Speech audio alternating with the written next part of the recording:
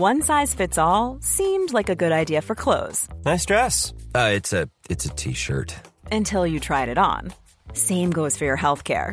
That's why United Healthcare offers a variety of flexible, budget-friendly coverage for medical, vision, dental, and more. So whether you're between jobs, coming off a parent's plan, or even missed open enrollment, you can find the plan that fits you best. Find out more about United Healthcare coverage at uh1.com. That's uh1.com.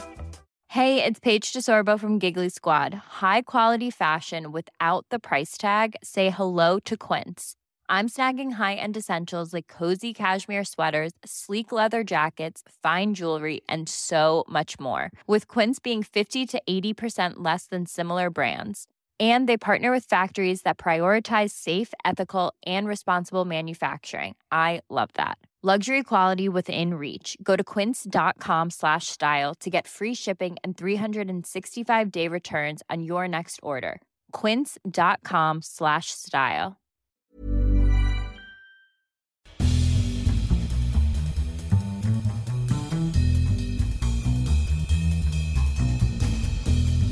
Hey there again, my friend, and welcome to another edition of the Stream Police Podcast, this time for November 2019. It's our 73rd edition of the program here, and once again, I am Clint Davis. I talk movies and TV here on the show every month, and what's out there streaming on Netflix and Hulu and Amazon and everywhere else. It seems like with now Apple has joined in, and everyone's talking about cracking down on passwords, and Disney's about to join the game this week, so it's and NBC's going to join the game anytime soon, so everyone's got to have their own like special subscription-based platform. HBO is going to launch a new thing that's going to have the shows that aren't even HBO shows on it, like South Park, and I don't even know where to begin. So we're just going to continue as we've been doing on this show for years now, talking about what's out there for you, what's streaming right now. So, like I said, I'm Clint Davis. I talk movies and TV. I do it from my closet in beautiful Columbus, Ohio. In a little bit, we'll be hearing from my friend and yours, Andy Sedlak, who talks music from his, well, I guess now he's upgraded a little bit. It's his spare room, I think, in beautiful Cleveland, Ohio. I want to remind you again to follow me on Instagram. If you're not already, I'm at Mr. Clint Davis. And if you follow me there, you'll see in my Instagram stories what I'm watching as I'm watching them. I always put a little picture of the screen and tell you what I'm watching, sometimes with a little commentary, not usually though, just commentary free, just simply here. You can get a glimpse into what it is that I'm checking out. So, and I'd love to hear your thoughts on it. If you've seen anything that I'm watching, or if you've wondered about if it's good or not, I'll tell you in a message if I recommend it to you or not. So hit me up there at Mr. Clint Davis. I'm also on Twitter at the same name, Mr. Clint Davis. That's usually where I'll post more about sports and stuff there, but sometimes I'm talking about movies and TV there as well, usually about the business of those kinds of things. All right, let me go ahead and light up my stogie here. I'm sitting in the closet, like always. What do I have here? A little Connecticut smoke. Here we go.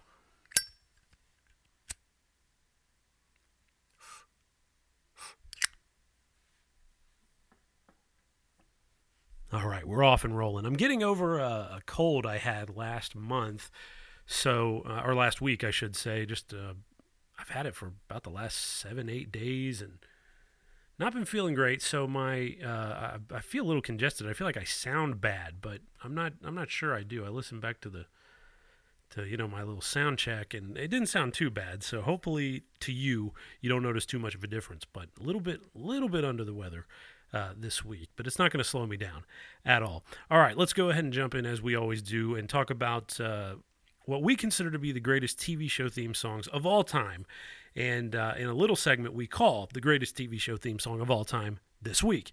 And this is our 46th entry into the canon of the greatest TV show theme songs ever. And it's finally starting to get really cold, at least out here in Ohio it is.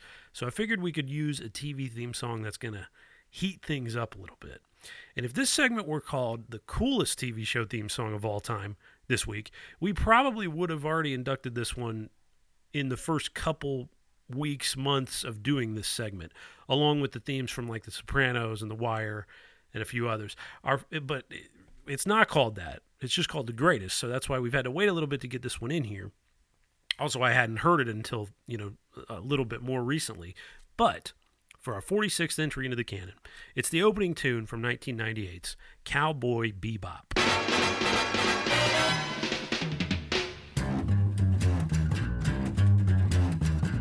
I think it's time to blow this scene. Get everybody in the stuff together. Okay, 3, 2, 1, let's jam. Yes, if you know anything about this show, we're going all the way to Japan for this inductee. We've gone to Japan before. We did the Pokemon theme a couple years ago, so that was one of our early entries, but we're going to go back now to Japan for this one. Cowboy Bebop is maybe the most accessible anime series ever for American audiences.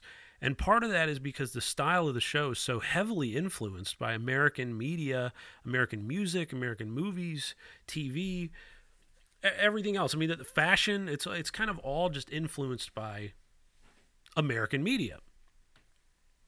The whole series looks and feels like Quentin Tarantino doing sci-fi at kind of his most inspired, and the soundtrack is loaded with songs that sound like bop-style jazz. That was, America's most popular form of music in the 1950s. And you can hear that influence, specifically the jazz influence, in this theme song.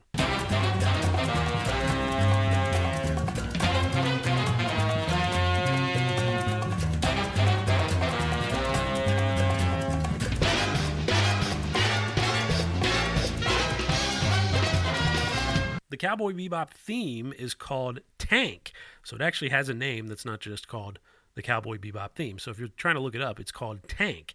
And it was written by a woman named Yoko Kanno, who wrote the entire score for Cowboy Bebop. And this woman is clearly a very smooth operator, because her score is one of the best parts of this entire show, which is a show that's full of great parts. So this isn't like some crappy show and it's just got good music. This is a great show, and the music happens to be maybe the best part of the entire show because it's just so fitting all the way through. I love what Yoko Kanno does with all the chances she gets in this series. She just seems to perfectly marry, great music with great moments, and it's original music. It's not stuff that's already out there that she's just picking out and putting on the soundtrack. And this theme song especially just really blew me away the first time I ever watched the show. Tank was performed by a group called the Seatbelts, which Kanno actually put together herself to perform the music for the series.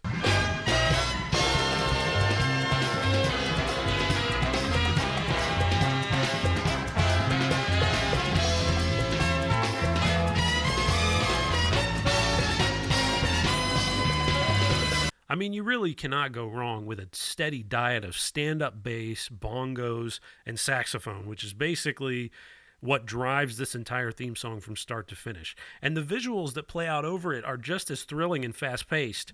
If you can imagine that, what's going on with this music, it's really, really stylish and slick opening to watch. And it's one of those that, again, I talk about this a lot in this segment. It's an opening that I never skip. So I recommend that you check out the opening credits on YouTube if you haven't already seen them. Just search Cowboy Bebop opening credits, and you're going to love it. It's really cool. It just goes with this music so well, but the music works on its own as well.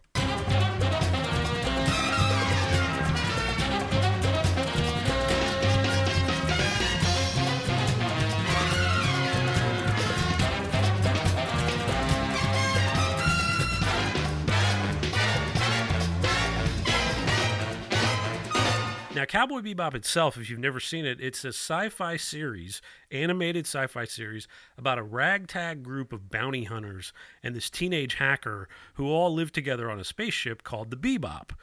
And it's an adult show. It's not a show for kids. It's not a show for teenagers even, because, there's a lot of heady stuff that they get into here.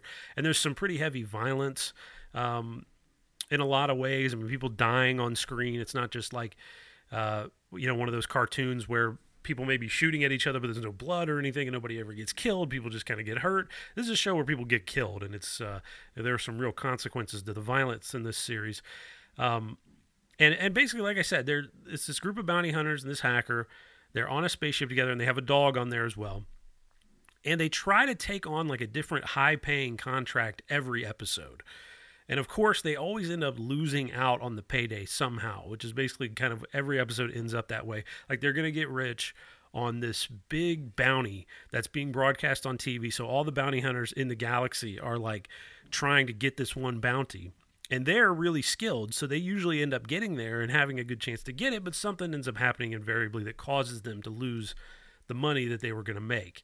Like they'll end up causing a bunch of damage to something, so whatever money they make has to get paid back immediately to fix the damage they caused and stuff like that. Just bad luck all the way around. So it keeps them in perpetual poverty with hardly a scrap of food on board the ship at any time. So they end up just having to take jobs really to just feed themselves instead of being the rich bounty hunters that they hope to be. And the episodes are half hour each. Everyone is very fast-paced, tells a different, unique story about whatever criminal they're tracking, and it gets deeper into the kind of tough lives and backstories of the main characters as well, all of whom are really colorful and interesting. It's a great cast of characters, and it's really fun to ride along with them.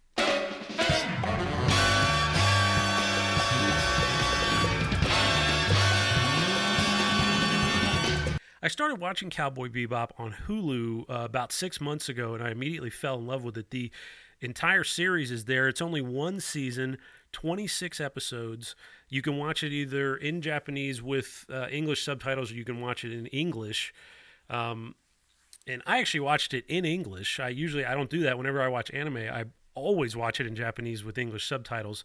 But this one I had read that the guy who created the show actually thought that the English actors did an even better job than the Japanese actors, which is crazy to think of. And I can see why, because it's just so tight and the animation fits with what they're saying. Like there's not a bunch of overlap. So it looks really good. Like it looks like a show almost that could have been done in English, and especially with all the American influences in it. Like I said, it's really just easy show to get into as far as an anime goes. And those can be kind of hard to jump into if you've never gotten into them. But this one's really accessible for anyone who's never watched anime before, who just likes action sci-fi cinema. And comedy, too. There's a lot of comedy in this show. It's really, really funny in a lot of places. But the animation is just full of style, full of grit. Like I said, the voice acting, absolutely spot on. The music is wonderful. The plots are mature and unique as well. Fun, experimental. It's not just the same kind of story every month. Or every week, I should say. You guys know that I love a show that experiments a little bit with the form of television, and Cowboy Bebop really does that. They have some episodes that are very claustrophobic, like think that episode of Breaking Bad where it's just Jesse and Walt looking at the fly in the lab the entire hour. I mean, they have that kind of stuff in this show too. Episodes that'll just completely throw the form out the window, and it'll be a new kind of thing. And then next week, it's back to what you were more used to. So I really like shows that do that kind of stuff, and Cowboy Bebop's one of them. So it's on Hulu now. Definitely recommend you checking it out. If you've never gotten into anime, I especially recommend you checking this show out. If you're already into anime, that you've probably already seen Cowboy Bebop. I'm sure it's old hat to you. I mean, it's such a classic and such a highly regarded, rated show. I mean, it's known as typically one of the best TV shows to ever come out of Japan, regardless of form. And especially in anime, it's kind of legendary at this point, even though it just came out in 1998, which kind of makes it feel almost a little new in my eyes, especially compared to some of the shows that we've done on this segment. Like I said, only 26 episodes from start to finish. This show reminds me a lot of those road buddy movies that, who doesn't love those? Just the buddies out on the road, meeting interesting characters along the way, trying to get to that, whatever that destination is. The destination for them in this show is just to become rich, but that seems to always just kind of be a little bit out of reach. But it's all set in this like shitty future in space where everything's just broken down, dusty, nothing really works that well. So it's not, but it is pretty to look at, for you as far as the animation goes, but it's really like just bad landscapes and stuff. Nothing's really beautiful as far as where they're set. And even the ship itself, the Bebop, is a big hunk of junk, basically, that constantly needs repairs. Tons of great action sequences, though. A lot of shootouts, a lot of chases in space. So if you like that kind of stuff, you'll really love this show. And like I said, quick watch, 26 episodes, all on Hulu. But Tank by Yoko Kanno, the theme song from Cowboy Bebop, that's our pick for the greatest TV show theme song of all time this week.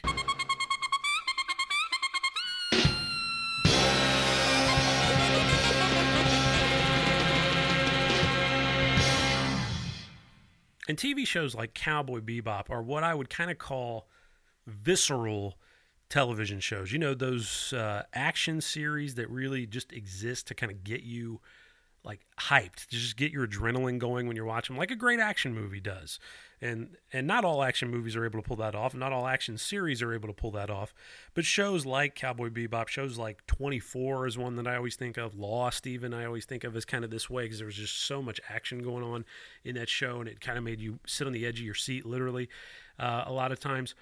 So I'm going to talk about a show now that I just finished watching. Speaking of Hulu, this is a series that is streaming only right now on Hulu, all 7 seasons of it.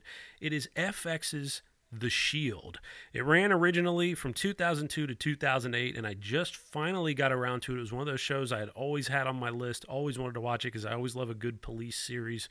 And I got to tell you, I mean, this is immediately going to be right on the top of my list of the absolute best TV series of all time. I mean, I'm talking about The Wire. I'm talking about NYPD Blue. I'm talking about Hill Street Blues. Just the best shows set in the world of police and detectives and stuff like that you've ever seen.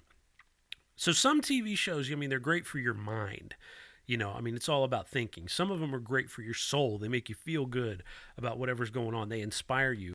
But some shows, like I said, are just visceral and exciting in a way that you feel throughout your entire body. I mean, they can make you audibly gasp when you see certain things. They make you sit forward or turn away from the screen based on whatever it is that you're seeing at a moment. And The Shield is definitely one of those shows. And I would say if you looked up visceral TV in the dictionary, you'd probably see a picture of Vic Mackey in The Shield, because this is like visceral television at its best. Like, think of the most intense moment from whatever show you love.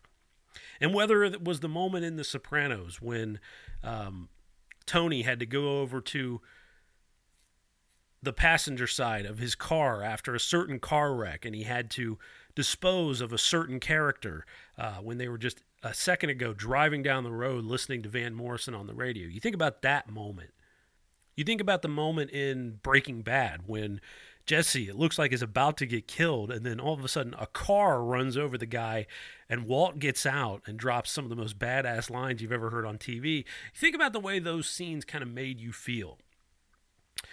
That's like what The Shield is like every single episode. This show is so intense and relentless for 7 seasons of television. I was just like blown away, and I could not wait to watch every single episode of this show. I had such a blast watching The Shield from start to finish. So, a little background though. A few years after The Sopranos changed TV forever and kind of made HBO the talk of the TV industry, and made TV into this thing where it was like cinematic level storytelling in a weekly format. Big budget, great looking episodes that looked like movies, acting that was, better than what you could see in most movies on a weekly basis, character, depths that were being plumbed, of unlikable people that you were feeling like you needed to root for. I mean, all these things that The Sopranos pioneered and that have become so commonplace now in TV. This was a couple years later. So that Sopranos started in 1999, really cranked up in like 2000, got, to become the best show on TV at the time. But so The Shield kicks off in 2002. I don't think this show comes out if The Sopranos hadn't come out before it. FX quickly followed on its heels, on HBO's heels, in becoming cable TV's best network. So while HBO was the talk of TV, FX quickly became kind of the talk of cable TV and what a lot more people were able to watch, because even though HBO was at its peak in those early 2000s years and had so many of these great shows, a lot of people still didn't want to really subscribe, pay an extra monthly fee just to watch one channel, just to watch a handful of shows for 12 weeks out of the year. But FX, pretty much anyone who had a cable subscription had FX. So it was a lot more accessible, and they were still telling some great stories. I honestly think it can be argued that FX has had a more impressive run than HBO overall in the past 20 years. In terms of Emmys, HBO wins it easily, but FX has taken a lot of chances on some really interesting shows and has had to do it all under the eyes of FCC guidelines, unlike HBO. It's easy for HBO to get away with a lot of things because they don't have a master, really. It's just their subscribers.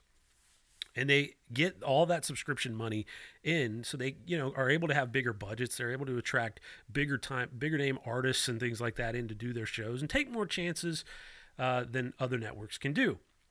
But you look at what FX has done under the eyes of the FCC in the last 20 years, and it shows like The Americans, Fargo, Louie, Better Things, American Horror Story, Legion, It's Always Sunny in Philadelphia, Archer, Justified. I mean, those are just like off the top of my head shows that are some of the best shows of their entire generations, and some of them are still on to this day after years of being on the air. People still want to see new stories from these shows, and these are all coming from one network. And have really picked up the slack a bit from HBO not cranking out kind of the incredible series that it was cranking out in the early to mid 2000s. I mean, HBO just couldn't miss from like 2000 to 2006. It was just constant great show after great show. And then I think HBO slowed down a little bit. Still some really good shows on there, obviously. I still consider Insecure to be, probably the best comedy on TV. But FX has been just nonstop and taking chances, telling different kinds of stories, and doing all kinds of different genres.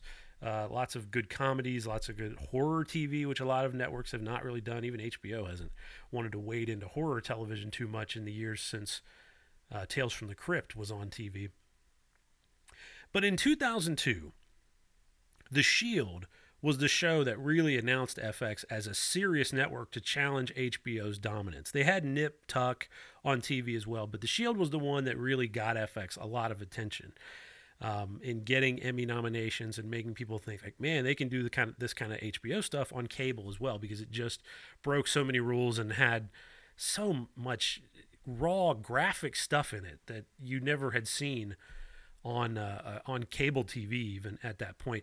So I just spent the last 3 months watching the show and loving almost everything about it. That's how long it took me, about 3 months, to get through the 7 seasons of the series on Hulu. The Shield is a constant cat and mouse game, and it always has like multiple storylines being juggled at once, many of which are going to be wrapped up by the end of the episode, but plenty of others that take entire seasons to unfold, and one big storyline that takes the entire series to unfold. So it's got that police thing where they're working on one single case, and you want to know how that's going to go, one murder, whatever it is. But then there are all these, character storyline arcs that are happening that take a lot more time to wrap up over time. And not even the cases all wrap up in a week. I thought that was interesting about The Shield as well, because I'm well versed on procedural television shows, and pretty much a rule of them is you got to have one case that's going to start and resolve in a week, because some people may be watching the show for the first and only time and they want to feel a little bit of satisfaction. But The Shield would have single cases that took, 3, 4, 5, 6, 7 episodes sometimes to be solved. And you'd have several suspects that you thought had done it and you thought you had figured it out.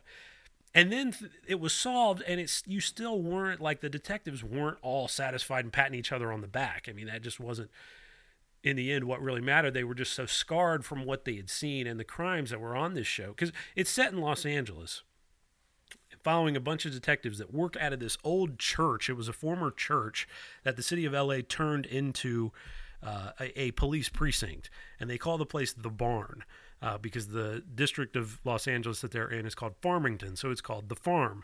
And it's a fictional area of L.A. It's not a real place, but it's based on a lot of real L.A. police work and a lot of real things that have happened in Los Angeles. A lot of ripped from the headline kind of stuff, but then they'd crank it up even a little bit more, make it kind of more extreme. And the cases that they get into, it's not just like so-and-so gets shot and killed. Who shot him? It's really crazy stuff. It's like somebody's chaining kids up down in a basement and using them for sex slaves. We got to figure out who this is before we find more bodies of dead children. It's really intense stuff and really like mentally scarring kind of cases that they're trying to break down. And it has a great effect on all of the detectives. And meanwhile, the main character of the show is this character played by Michael Chiklis, Vic Mackey. And he's kind of this like alpha male, ultimate alpha male detective working out of the barn. A lot of the people kind of hate him there at the barn. They don't like his style. They think he's too abrasive. He breaks the law himself too much, but he does make a lot of cases. So the higher up people really like him, and a lot of the lower level new kind of police trainees really like him a lot because they want to emulate him. They want to be just like him. The kind of that toxic masculinity, they really like that. But then the people in the middle who are like his equals and just a little bit above him, they aren't really feeling Mackey, and so they're trying to find ways to bring him down and end his run of like dominance at this precinct. So it's this interesting kind of cop on cop thing, but also they are having to work together a lot of times to solve cases. And you just can't believe the things that Mackey's getting into with his group of guys. The strike team is his team of guys who he trusts. They're like his inner circle. And you have this family of brothers that, you know, they believe that they'll always have each other's backs and nothing will ever drive them apart. And, of course, that's true up to a point. But then the wheels start to kind of come off a little bit as the show goes on and on. Whatever happens to me and Maura, at least we'll be together for it. Who you got, Vic? Tell me who you got. You and Queen Bitch are serving your mandatory life sentences apart. I'm gonna check in on Jackson and this other kid once a year on their birthdays. I'm gonna tell them some good old stories about Ma and Pa. Muss their hair. Take them out for an ice cream. And you don't even get to look at my kids! Ever! You understand that? Yeah, well, I'll send you a postcard from Space Mountain. But it's just a constant cat and mouse of, are they going to bust Mackey? Are they going to catch him doing something that he can't even come back from or talk his way out of? Or is he going to get away with it all? And that's the question of the entire series. But in the meantime, they're solving a lot of interesting cases as they go along. And there are a lot of interesting characters working at the barn. And just some really good kind of family life drama stuff happening as well.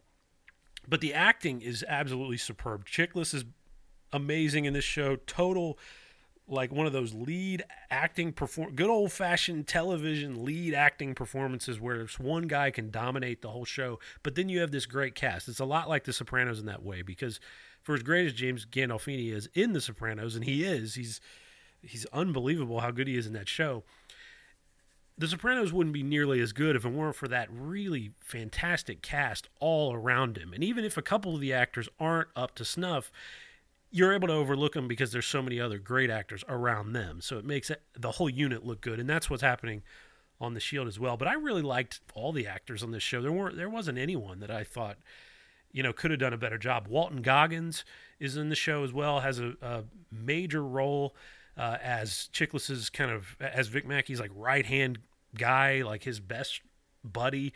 So they have this really tight brotherhood, but you know the kind of ties binding them together start to get a little frayed as the show goes on, and then they become adversaries. So it's just amazing. But those two guys really across the board are fantastic. But all the other actors are great too. CCH Pounder, who if you look her up, you've probably seen her in other things. She's a great character actor, but she's got kind of a lead performance in this show, and she's wonderful. She's like kind of the anti Vic Mackey. She really, you know, plays by the rules and really just is dying to bring him down. But she's a great, obviously, detective as well. Al Capone made money by giving people what they wanted. What people want these days is to make it to their cars without getting mugged. Come home from work, see their stereo still there. Hear about some murder in the barrio, find out the next day the police caught the guy. If having all those things means some cop roughs up some nigger or some spick in the ghetto, well, as far as most people are concerned, it's don't ask, don't tell. Jay Carnes is really good. They play a couple of partners. They're kind of the most honest cops in the entire building. Benito Martinez is really good in this show as well, the wishy-washy politician who was the captain at the barn, who, you know, claims to be always, you know, be after Vic and the strike team guys, but he's happy to use their force to get himself into favorable situations and to make his own stats look good when he's leading the barn there. So there's a lot of... This show is so much about hypocrisy and people living double lives and trying to fool themselves into thinking that they are great people when really they're like human trash and they do awful things.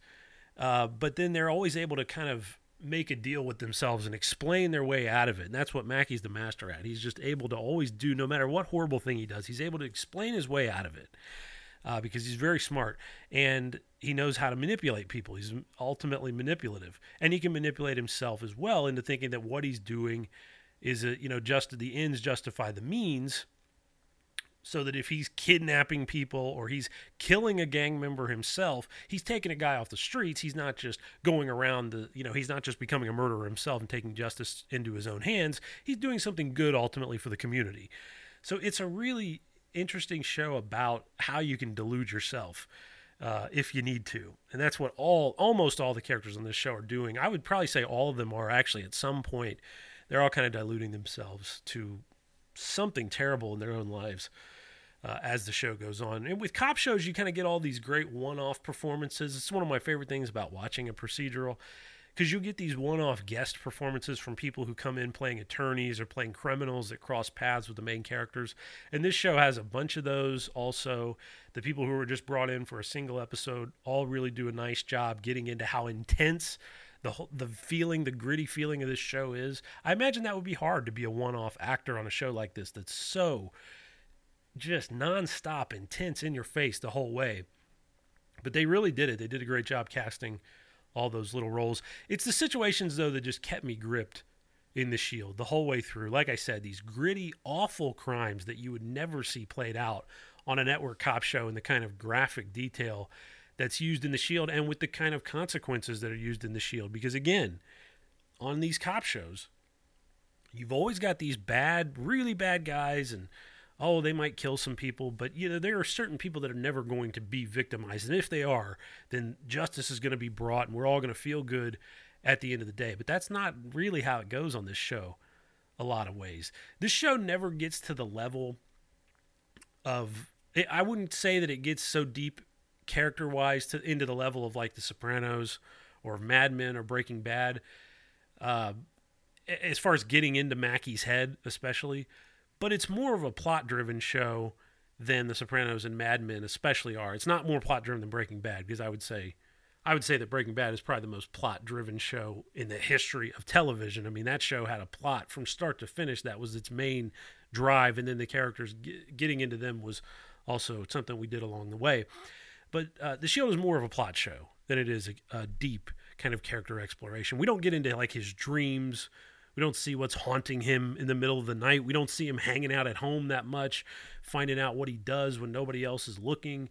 But Mackie is one of these great anti-heroes from this generation of TV characters that were full of anti-heroes. The anti-hero leading a TV show has become a bit of a cliche at this point.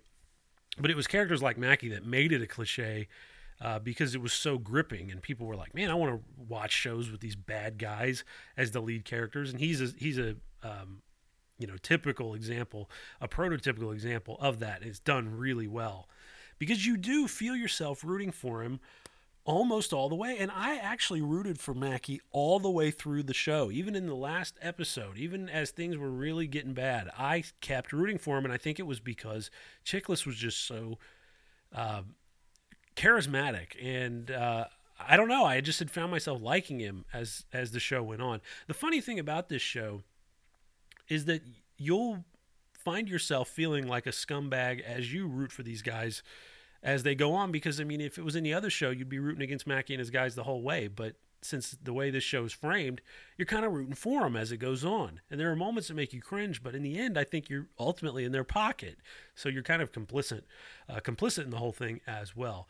The last season, like I said, makes it pretty tough to root for him. It was kind of the way The Wire went with McNulty in its final season. If you ever watched The Wire, I'm not going to spoil it for you, but the fifth season of The Wire made it to where no matter how much you apologized for McNulty as you went on and how much you liked McNulty, you just couldn't really get on board with what he was doing in the final season, and it kind of made you feel gross. The final season of that show always made me kind of sick to my stomach with the things that he was doing in the name of getting overtime for other police officers. But I still had Mackie's back, and I wanted him to get out okay, even when I thought he was a total asshole. So it was just really interesting writing and manipulation on the part of the writers because they knew exactly what they were doing. This is going to be a bold statement here. But I would say, and I've had some time to think about this now, I would say that The Shield had the best series finale that I have ever seen. So if you need a reason alone to watch this show, if you're fascinated by closing episodes in TV, you must watch The Shield, because I'm telling you, I don't think any series has ever done a finale better than The Shield has done it. I'd even take it a step further, and I would say that it had the best bookend episodes of any show I've ever seen, because I think the pilot was incredible as well, but the finale is just absolutely mind-blowing. How it tied things together, the places it took things, the way it made you feel. I was blown away by this pilot. I could not shake the feeling it gave me. For like 2 weeks after I had seen it, I kept thinking about it, reading about what went on in the writers' heads as they were coming up with this, and it was just amazing. When you think about great bookend episodes, I always think of The Wire. Again, I hate to keep bringing up The Wire, but that comes to mind as a show that to me has an amazing finale and an amazing pilot as well. Breaking Bad is another one. Great pilot, great finale. Everything in the middle is great, but those two episodes were just perfectly done. 6 Feet Under and The Sopranos are up there. I think 6 Feet Under definitely is up there. Amazing pilot, amazing finale, amazing last few minutes of the finale. The whole final episode isn't quite as memorable as the actual finish of the 6 Feet Under finale is, but it's a great finale regardless. Total genius. The Sopranos less so. To me, the finale I think is incredible, but the pilot of The Sopranos to me has never been one of the best pilots in the history of TV. It's really good, but it's not as good as where the show would get, because I think they were still trying to feel that out a little bit. They hadn't gone all the way yet, but The Shield did them both as well as any series I've ever seen. The first episode pulls such a big shocker on you in the final seconds that you would never see coming if you had been used to watching cop shows up until 2002. And I would say even now, if you watch The Shield pilot right now without reading about it, you will not see the ending coming at all. And it sets such a deep hook that really affects the entire rest of the show, that I consider to be one of the strongest pilots ever. But it's that final episode that was a legitimate masterpiece in every way. As I was saying about the 6 Feet Under finale, everyone loves that finale. I do too. But really just an incredible final 10 minutes. The rest of it a little forgettable. But the Shield finale feels like a 90-minute movie, and that's how long it was. That's just loaded with plot and character payoffs that blow you away. The way they handle what happens to this alpha male corrupt cop, Vic Mackey, in the end is so ingenious and cruel that you would never see it coming. The only person I could see envisioning this ending for Vic Mackey would be Rod Serling, honestly, because it feels like almost a Twilight Zone finish to this series, but not in a way it's not like in a Saint Elsewhere kind of thing where you're going, oh, this is just too weird, like they're all living in a snow globe. It's not like that. It's totally in the real world, but it's just kind of a Rod Serling cruel twist on the way they finish it up for the main character. In many ways, for a show that was so loud and in your face, the finale of The Shield was so quiet that it really just shook you up. Every piece of it fit. It all worked. And it had one of the most disturbing scenes I've ever seen in a scripted TV series, without question. If you've watched the show, you know exactly which scene I'm talking about in the finale of The Shield. But it was the kind of thing that I cannot believe had never been spoiled for me, and the kind of thing that I will never forget witnessing myself. It gave me a legitimate nightmare the night that I watched the episode. This one single scene that I'm talking about in The Shield that is incredibly disturbing and just awful. And I had no idea it was coming, but now looking back, it's like, yeah, I can see it. But yeah, I had a nightmare. Couldn't sleep the night that I watched the Shield finale because of that one scene. So it really shook me up bad. Probably my biggest knock against The Shield is that it did back away from a couple of interesting storylines without really touching them again. Like they would start one in an episode, it would go on for a couple episodes, and then it was just seemingly dropped without ever being picked up again for no real reason. I don't understand why they walked away from them. One of the big ones was they got into the sexuality of one of the main characters, one of the detectives, or actually he was just an officer, a uniform officer at the time, and he was like a deeply religious guy, and he was a closeted gay man.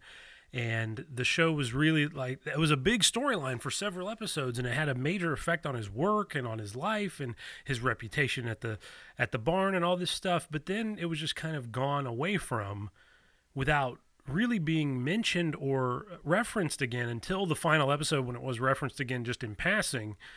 And also they introduced a main character midway through who was played by Glenn Close, and the show really found no use for her whatsoever. Close was good in the role. The writers just never found anything interesting for her to do, and she was gone after only one season when she could have really done so much more, and that ends up being really the worst season of the show. It's still a good season, but it ends up being like definitely the part where the show slowed down noticeably. Was that one season with Glenn Close sandwiched right in the middle of the series. I believe it was the fourth season, maybe the fifth. I'm thinking it was the fourth season though. But anyway, it was just a character that they just didn't have much to do with, and they didn't ever revisit her again. It was like she was there and then gone, and then it was like she didn't exist. So I hate when shows do that, and The Shield was guilty of that on this occasion. I mean, Glenn Close is one of the best actors, period, in history, and she's just kind of standing around for 12 episodes. So that was disappointing to me. The creator of the show, Sean Ryan, also made a mistake, I would say, in hiring his own wife and one of his best friends also for two of the central roles of the show, and both of those roles could have gone to much more exciting actors. I mean, no offense to them because they did a fine job in the series, but I just think the character of Vic's wife, who's named Karen, could have been a much more engaging character if she'd been played by someone like on the level of Edie Falco, who made the role of Carmela Soprano such an interesting role. I think if anyone else plays Carmela Soprano, that's not a role that's really, it wouldn't be that memorable. But I think because you had somebody as good as Edie Falco, who's incredible and just a powerhouse and was able to, be smaller physically than James Gandolfini, but able to like give him all that he was giving her and be believable in it. She was just such a little dynamo that I think that role isn't nearly as interesting if it's played by anyone else, and it ends up being just kind of the spouse role, which is always a role that ends up being in the shadow kind of. And I think in the case of The Shield, it definitely was. And part of the reason is because Sean Ryan hired his own wife to play the role of Vic's wife. And she's fine in the show, but she's not like electrifying in any way. She's just kind of there. She does what's called for in a lot of scenes, but she doesn't give you anything extra. And one of the guys on the strike team, Ronnie, is also played by one of Sean Ryan's best pals. And they didn't, in this case, they didn't think it was going to be a big role, so he just needed somebody to fill it in the pilot. But then they ended up expanding that role. I don't know how they would have thought somebody on the strike team wouldn't have been a main role right from the start, but I think Ryan didn't really expect the show to get picked up for more than a pilot because he just thought it was too edgy for TV at the time. So, but that ends up being also a role where the actor who played Ronnie ends up growing into it and doing a fine job in a couple scenes, but I think if you had a better actor like you did with the other characters, you could have had a better character overall. So those would be my big knocks against The Shield. But bottom line is you need to watch this show. If you have any interest whatsoever in cop shows, go for it. But even if you don't, even if you just love intrigue and excitement, cat and mouse, that kind of stuff, you got to check out The Shield. I'm telling you, it's worth watching just to see that finale, how they build to it. Easily one of the single best episodes of TV that has ever aired. And the pilot is very good as well. So you'll be locked in right from the start. I had fun all the way through. I looked forward to every single episode of The Shield. I had so much fun watching it. Again, it originally aired from 2002 to 2008 on FX. 7 seasons. All of them are streaming right now on Hulu. So definitely check them out. It's The Shield. The only way to get Mackie is to leverage his guys. We're in the middle of something here, Lieutenant. So am I. And it just got derailed because you guys backed down. It's over, John. Sending Lemansky to jail sends a message. We all move on now. And Mackie's skate's clean. This guy is just pissing all over us. And we just smile and lick it up? That's enough. Vic Mackey kills cops. He deals drugs. He beats suspects. You know what he did yesterday? He screwed my ex-wife with the sole purpose of making this investigation seem like a personal vendetta. He may have assassinated a gang leader. And that's just all in one day. I wonder what he's gonna do today. I wonder what he's gonna do tomorrow. This guy just pissing. He's pissing all over us. He's pissing on you. What does it taste like? Chief, what does it taste like? Because you know what? It tastes like piss to me. Instantly broke into my pantheon of favorite shows I've ever watched. All right, I'm going to go ahead and toss things over to Andy now, and then we'll come back in a bit. I'm going to talk about something that I've been watching recently that I kind of stumbled into, and in many ways has been like a nice little warm, fuzzy companion to me on TV. I'll tell you about that, and also get into the best thing that I watched this month and some of the movies streaming on Netflix and Amazon as well. Coming up after Andy. Take it away, Mr. Sedlak. One size fits all seemed like a good idea for clothes. Nice dress. It's a t-shirt. Until you tried it on. Same goes for your healthcare. That's why United Healthcare offers a variety of flexible, budget-friendly coverage for medical, vision, dental, and more. So whether you're between jobs, coming off a parent's plan, or even missed open enrollment, you can find the plan that fits you best. Find out more about United Healthcare coverage at UH1.com. That's UH1.com. Hey, I'm Ryan Reynolds. At Mint Mobile, we like to do the opposite of what Big Wireless does. They charge you a lot. We charge you a little. So naturally, when they announced they'd be raising their prices due to inflation, we decided to deflate our prices due to not hating you. That's right. We're cutting the price of Mint Unlimited from $30 a month to just $15 a month. Give it a try at mintmobile.com/switch. $45 up front for 3 months plus taxes and fees. Promo rate for new customers for limited time. Unlimited more than 40 gigabytes per month. Slows full terms at mintmobile.com.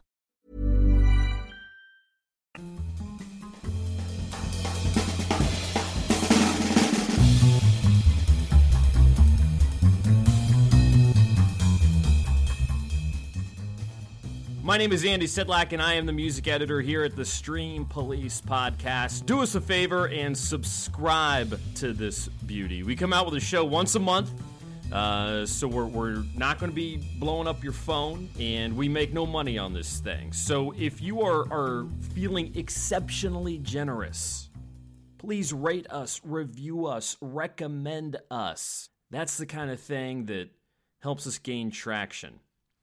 You know, and the other thing, Clint and I are like fundamentally adverse to promoting ourselves. It just, I don't know. It feels cheap to shill your own product. Have you heard me? I have a podcast. Listen to me. My buddy is great and I'm great too. No thanks. It's not our style. We need hype men. And that's where you come in. Get out there. Hype us up. All right, let's get on with it. Get on with it. All right, today I want to talk about, I want to talk about swearing. Yeah. Cursing, cussing, being foul of mouth, bad, profane. I guess you probably know what I'm talking about. Well, we have more ways to describe dirty words than we actually have dirty words. That seems a little strange to me. It seems to indicate that somebody was awfully interested in these words. They kept referring to them. They called them bad words, dirty, filthy, foul, vile, vulgar, coarse, in poor taste, unseemly, street talk, gutter talk, locker room language, barracks talk, bawdy, naughty, saucy, raunchy, rude, crude, lewd, lascivious, indecent, profane, obscene, blue, off-color, risque, suggestive, cursing, cussing, swearing, and all I could think of was shit, piss, fuck, cunt, cocksucker, motherfucker, and tits. Yeah, we're all familiar with these words. We hear them all the time. Shit, piss, fuck, cunt, cocksucker, motherfucker, and tits. Now, that was the original list. We've added a few words since then. We've added fart, turd, and twat. And I know there are some other words that many of you are wondering about, why they haven't been considered, why they haven't shown up on the list thus far. We're looking at them all very closely. Some of your favorites might make the list this year. Asshole, ball bag, hard-on, piss hard, blue balls, taint, nookie, snatch, box, pussy, pecker, peckerhead, pecker tracks, jism, joint, Donecker, dork, poontang. We hear these words everywhere, and we're hearing them a lot more in music. We're hearing them a lot more in music. There's just more swearing now than there used to be. And there is quantitative data to confirm this. What's interesting is the increase of swearing in pop music, in pop. Because pop generally is geared toward a younger audience. More than 2/3 of the songs that charted on the Hot 100 in 2017 contained explicit lyrics. More than 2/3. From 1958 to 2001, only 5 songs, 5, made it to number 1 that contained explicit language. But since 2001, that number has increased by 833%. Here's Ariana Grande.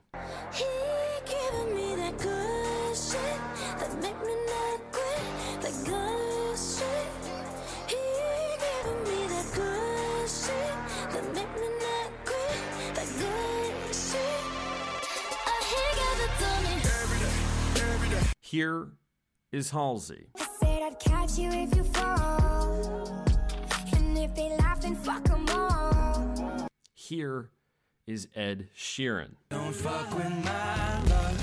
That heart is so cold. All over my own. I don't wanna know that, babe. Don't fuck with my love. And here's Bebe Rexha. So what if I'm fucking crazy? And I'm gonna show you. You get the point. There's only been one song since the year 2001 that no number 1 song that year contained a parental advisory sticker. And every other year, there have been at least 10. And if you're wondering, that year that was so clean was 2012, an election year. Newsweek compiled quite a bit of this data recently and even noted that if a song didn't technically contain a curse word, well, many of them were still very suggestive. Can you blow my whistle, baby, let me know. Girl, I'm gonna show you how to do it, and we start real slow. You just put your lips together and you come real close. Can you blow my whistle, baby, here we go.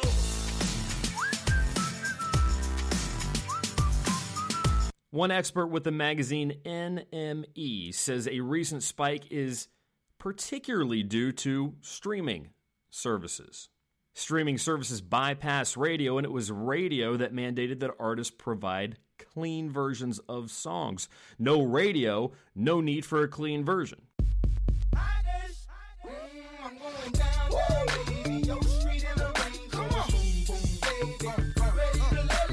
Here's an anecdote that I kind of like. The Atlantic reported that in 2009, 92% of the top 10 songs that year, songs in the top 10, of those, 92% were about, and I quote, sex, sexual arousal, or other body parts. What is interesting is how certain things are earmarked as troublesome. Words are troublesome. Sex is troublesome.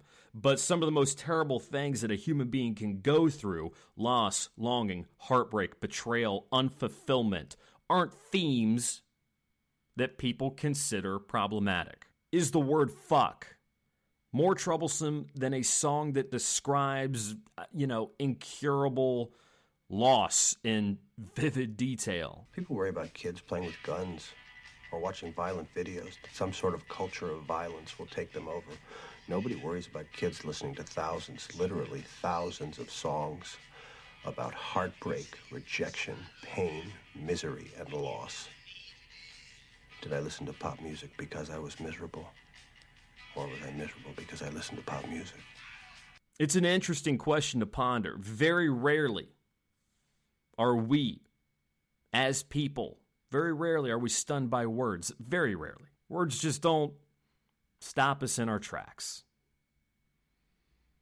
Loss, longing. Now, these things are disturbing. Trevor Noah had an interesting take on this recently about how we're so preoccupied with words when they're just other subjects themselves that are far weightier. They should make clean versions of other songs for other people, like other styles of music. Because maybe like cursing is not something that affects you. Maybe you don't like country because you don't like heartbreak. So you can be like, can I get a clean version of the country song but without the heartbreak in the song? And then when they sing it, it just doesn't have the heartbreak at all. So just be like, Mary Jane, my heart. It's like, yeah, I don't want to hear about heartbreak. It's the clean version. That's what this is. Which would you rather be confronted with, a curse word or heartbreak? A curse word, right? So then heartbreak is more bothersome, correct? Here's Frank Zappa. You have a thing about romantic lyrics, love lyrics. What is your beef with love lyrics? Well, they're not for me. You know, I just think that love lyrics have done a lot of damage in America. You hear these songs about love, and you get this idea that it's going to be wonderful, and then you go out there and do it, and it's a mess, you know, and it's created all these expectations in the audience. And I think that love lyrics have helped to create an atmosphere of bad mental health in America. I just refuse to participate in it. I mean, okay, you take a song like Weekend in New England or with Barry Manilow, you listen to a Luther Vandross song where he says, let me hold you tight if only for one night. Let me keep you near to ease away my fears. It would be all right if only for one night. Now what's wrong with a lyric like that? Well, let's let the audience decide. Do you think that that's a good lyric or not?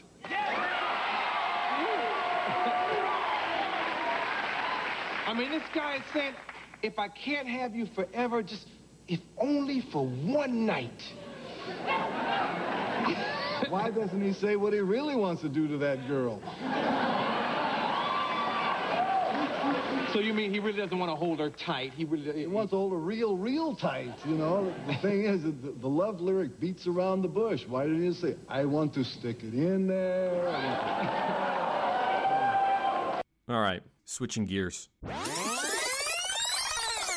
I do want to talk about the Kanye West album. It's called Jesus is King. And in a departure from our previous topic of swearing, there is no swearing on this hip-hop album. Stretch my hands to you.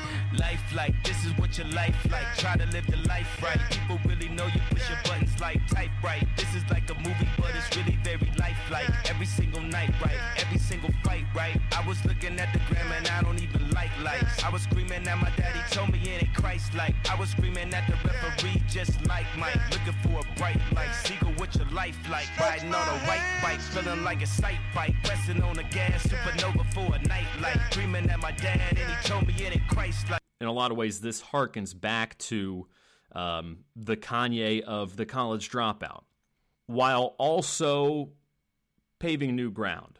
Think about it. On his first album, Kanye eschewed material things. He does the same thing here. On his first album, he pondered the state of man and institutional discrepancies that hold people back. He does the same thing here. Perhaps the biggest similarity is that he asks big questions. And Kanye hasn't asked big questions in a while. He's been in a period of self-indulgence for a while now, but he's back to asking big questions. And I've always said that the flow, just the flow on that first album was consistently the best of his career. And once again, that flow is strong. Won't be in bondage to any man. John 8:33. We the descendants of Abraham. Ye shall be made free. John son set free is free indeed. He say the wretch like me. Hallelujah, hallelujah, hallelujah, hallelujah, hallelujah. He's also as vulnerable as he's ever been. And in retrospect, on that last album, Ye, maybe overcompensating a little bit.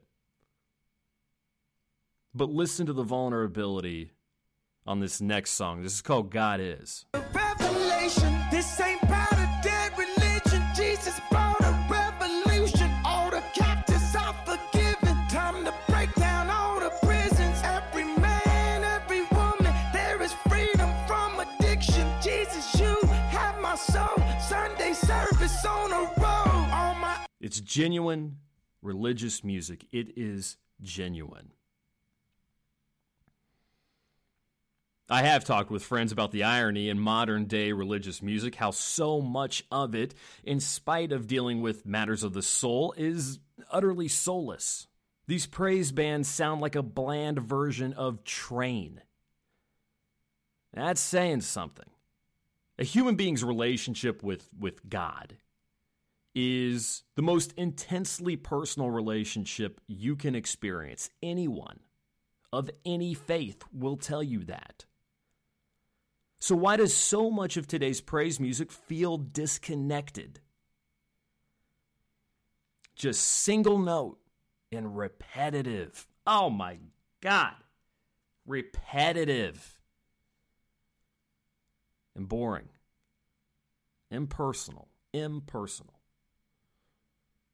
should be the total opposite. And for the record, the new album from Kanye is personal. It is spiritual. Yes, he testifies. There's urgency. But there are also moments of reflection and praise. It's a quality that Kanye's new album has in common with Bob Dylan's Slow Train Coming, a record that came out back in '79 that was released after Dylan's conversion to Christianity. Dylan's Christian music was confrontational by design, forcing you to ask yourself some hard questions.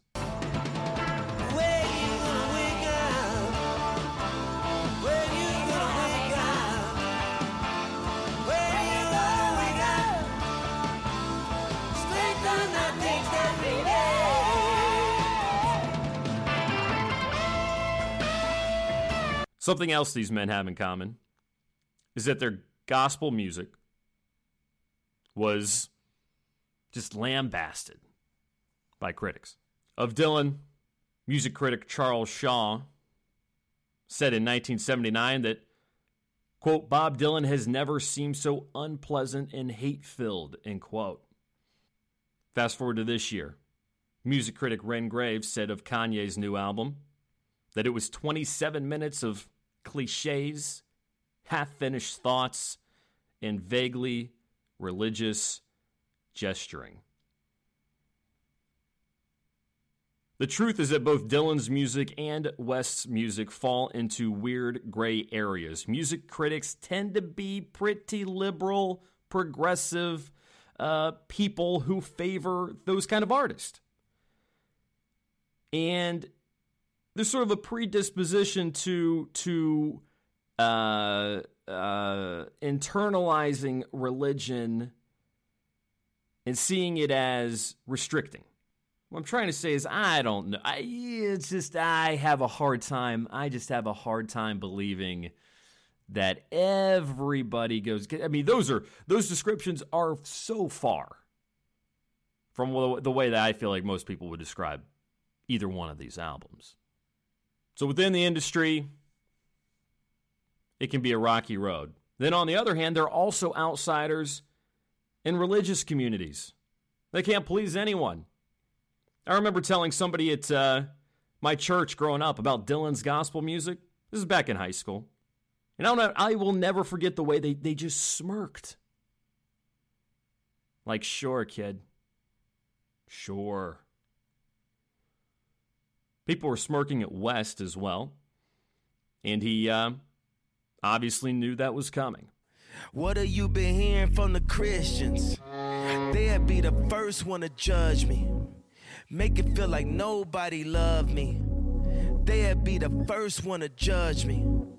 feeling like nobody loved me. Make it feel like nobody loves me. Like being alone in the dark. If they only see the wrongs and never listen to the songs. Hypocrisy. It's about how a group of people that should be reaching out tend to be some of the most suspicious people you'll meet. Hypocrisy. Christ preached inclusiveness. He had other rules too, no doubt about it. But that inclusiveness was non-negotiable.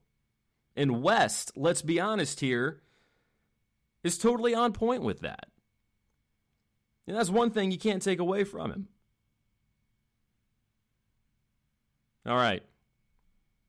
Sermon over. These people are powerful. So you say that. Look at me. I work for God. I'm obviously imperfect. Obviously. But Kanye West, the Kanye West, Adidas, $2 billion in debt. $15 billion company, $2 billion in debt. Now I got a $62 billion market cap. That person now works for God. There's going to be some ups and downs. I'm not always going to say the right thing. Matter of fact, it's my favorite to say the wrong thing. Mm-hmm. You do that well. I do it well, bro. Every time someone asks you a question and you try to give the right answer, your life is a test. Yeah. And then you'll never have the right answer anyway.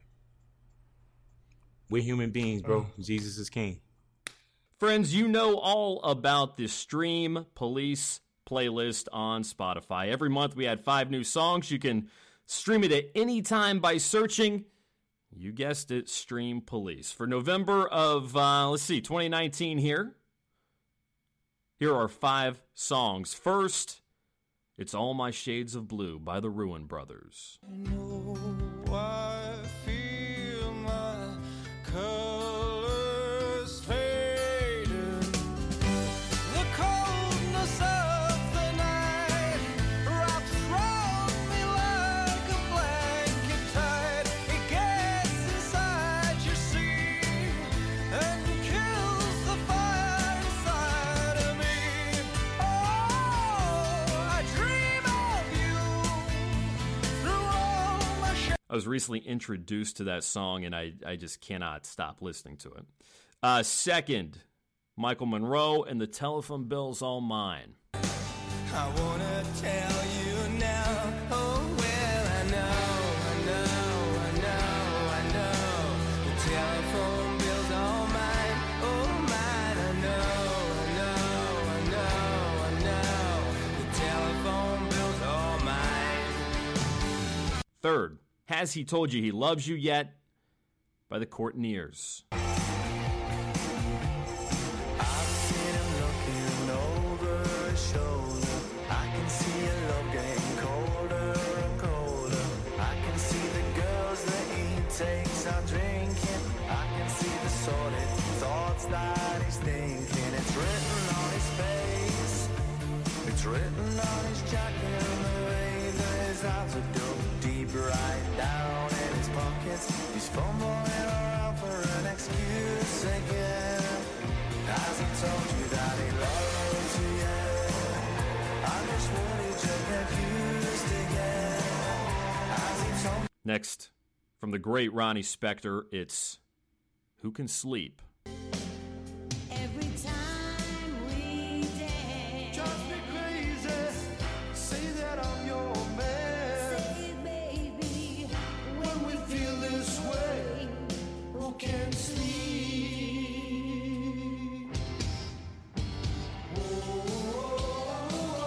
Can you feel the heat? Friday night comes once a week. Who can't sleep? Who can't sleep? You'll notice Eddie Money there. We talked about Eddie Money in the show last month. After Ronnie Spector helped Money out on Take Me Home Tonight, he returned the favor there on that track. And finally, from the great Jerry Lee Lewis, it's Lovin' Up a Storm. When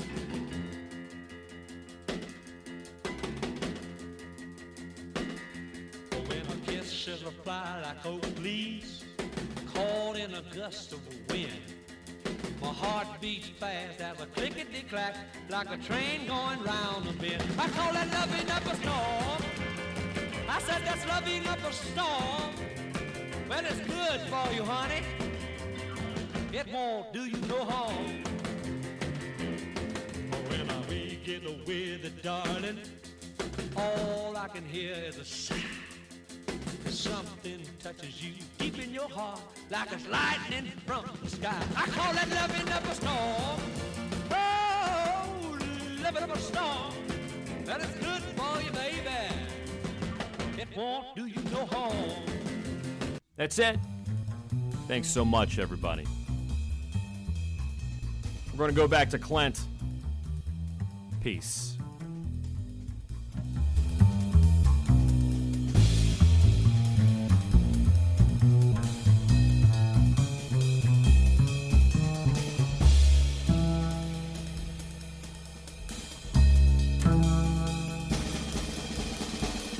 Thank you very much, Andy. And I think he's going to relate to me maybe a little bit on this next segment. But I've always been like a real nerd for broadcasting. Just always was. Ever since I was a kid, I was fascinated by it. And clearly my fascination continues to this day, just bringing you this show every month without, we don't make any money for doing the show. We just do it because we love it. And we love telling you guys what we think about what's streaming out there for you and trying to, give you some good stuff to watch and give you our thoughts on what it is that we've been watching and listening to. So it's just one of those things that I've just always been fascinated by. And I think at its kind of smallest, most local level, broadcasting can really be such a special thing. There's a reason why it's lasted for so many generations as a go-to. I mean, there's a reason why the radio is still so important, even though it was like the original method of broadcasting, and it's still around today, and it's not showing any signs that it's ever going to go away. I mean, it's not like there's ever going to not be AM, FM radios in cars. So as long as there will always be people talking behind microphones to people out there listening live. And podcasts obviously are great for another reason. I mean, for just how niche they are and how you can find whatever it is you're into. You can find a show specifically about that and you can listen to it on your commute, pause it whenever you need to, restart it, rewind, fast forward, whatever. You have a lot more control over it than you do over regular audio broadcasting. But live broadcasting is so impossible to beat because of the real connection you feel with whoever's doing it, because they're doing it right then and you're watching them right then. So you just feel connected. It's like they're really talking to you. And especially if it's a show where you can call in and relate to the person directly, you really feel like you're part of it. It's just a really special kind of thing. It's something I always loved. It's why I started my career in talk radio, because I just loved that idea that you were talking directly to people and they could come back and talk directly to you with mixed results often, but to feel like you can really be in touch with them. And when I was in college, Andy and I, the way we met was we met hosting college radio shows that happened to be right on, after each other. His show was on Tuesday nights, and then my show came on Tuesday nights, right after his ended at 6 p.m. So that was how we met. We just were kind of crossing paths in the studio and at the meetings at the radio station, and we figured out that we had a lot more in common with each other than a lot of the other people who were there at the radio station. Even though, they were pretty much all great people, nice people. They loved it too. But we just had this kind of weird connection with each other that really went back to, I think, the two of us really loving The Simpsons so much. Both of us grew up so much watching The Simpsons and hadn't really met a lot of other people that were like that quite as much where we were at. But when I was in school, college radio is great, and it continues to be great because there's really no rules on it. There's no strict formatting. The best college radio stations anyway don't really have like a strict formatting. It's kind of whatever show you want to do, you can do for 2 or 3 hours in a block, and then the next show will be completely different with, no bleeding over, very much. And there's an open phone line. There's very few people listening, very few people calling, so you can always get through and talk to whoever it is and request songs, and you have a very good chance of hearing those songs played right away. So something really cool about it. But I always thought that that's how college TV would be as well. When I was at Wright State, where Andy and I met, I remember we had a TV station there, and we were both big involved in the radio station, and we were both really involved in the newspaper, but neither of us were involved in the TV station. And that was because the TV station was just there was nothing there. It was very boring. It was like public access. We're going to show meetings and stuff like that. And I mean, important things that they did some news, like little show for 10 minutes, I think, at the top of every hour. And that was the big thing that they produced there, that the TV students produced. But it was nothing, like no one would want to watch it. And you got the station in your dorm, like all the dorms, all the on-campus housing had that station on the TV that you could watch, but like no one would watch it really because there was just nothing interesting on it. What I always dreamed college TV would be the same as the radio station. I thought it would be like these wacky broadcasters going in there, just these kids who always wanted to do a TV show. They had their friends that were funny, and they would write jokes, and they would do kind of like their own little local talk show with guests on, or interviewing, fake guests or whatever, just doing whatever they wanted to. Taking the camera out onto campus, interviewing unsuspecting students, just doing whatever they wanted to for like 2 hours, and then it would be another show. That's what I always thought college TV would and should be, but it wasn't like that. Constant interaction with a small group of viewers, stuff like that. Something that you always knew was there. You could just turn on and you would see somebody on the tube that you could see in class and hang out with, and you could call them and see what was up. So it was just, I had this dream that that's what college TV was, but it was not.